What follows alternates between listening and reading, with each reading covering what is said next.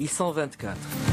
4 femmes et 20 hommes. Ils viennent d'être nommés ministres dans un gouvernement qui restera dans les annales comme l'exécutif le plus resserré de l'histoire politique marocaine.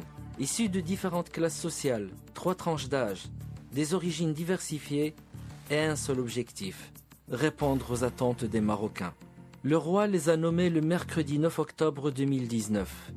Une date à retenir, puisqu'il s'agira désormais du jour où le Maroc s'est doté d'une équipe gouvernementale constituée sur la base de la compétence et orientée vers l'efficacité. Depuis le dernier discours du trône, où le souverain marocain avait chargé le chef du gouvernement de lui soumettre des propositions de renouvellement et d'enrichissement des postes de responsabilité ministérielle et administrative par des profils choisis sur la base du mérite et de la compétence, on savait qu'un air de changement intégral allait souffler sur la machine exécutive marocaine. Et depuis ce 9 octobre, c'est fait. La nouvelle équipe est installée et elle est désormais responsable devant le roi d'assurer sa mission de faire de l'action gouvernementale une machine à générer du développement économique et de l'épanouissement social. La composition du gouvernement elle-même montre la fermeté des instructions royales visant à réactiver l'ascenseur social.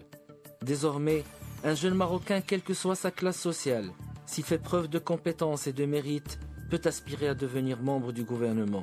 Le jeune Amkraz, ce trentenaire nommé ministre de l'Emploi et de l'Insertion professionnelle, en est une preuve.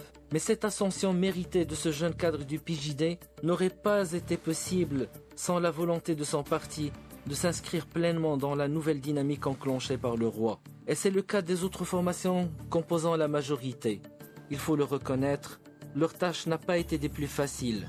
Comment briser des habitudes et des mécanismes de choix des ministrables enracinés depuis des décennies dans les appareils partisans?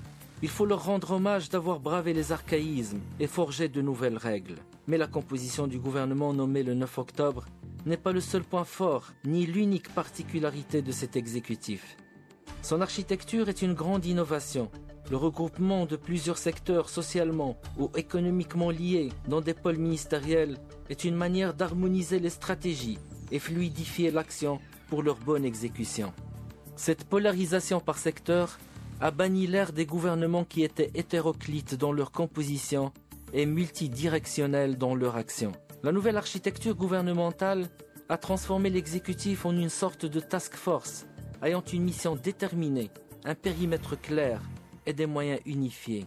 Mais aujourd'hui, ce n'est que le début d'un processus, le premier pas dans une longue marche. Cette équipe, qui reflète de par sa composition la diversité ethnique, démographique et sociale de la société marocaine, cette équipe dotée d'une architecture moderne et pratique, cette équipe qui bénéficie de la fraîcheur des nouveaux membres et de l'expérience des anciens, cette équipe assume, désormais, la charge si lourde de laisser une trace dans l'histoire, non pas par son nombre réduit ou par sa nouvelle architecture, mais plutôt par ses résultats et par les objectifs qu'elle doit atteindre le plus rapidement possible.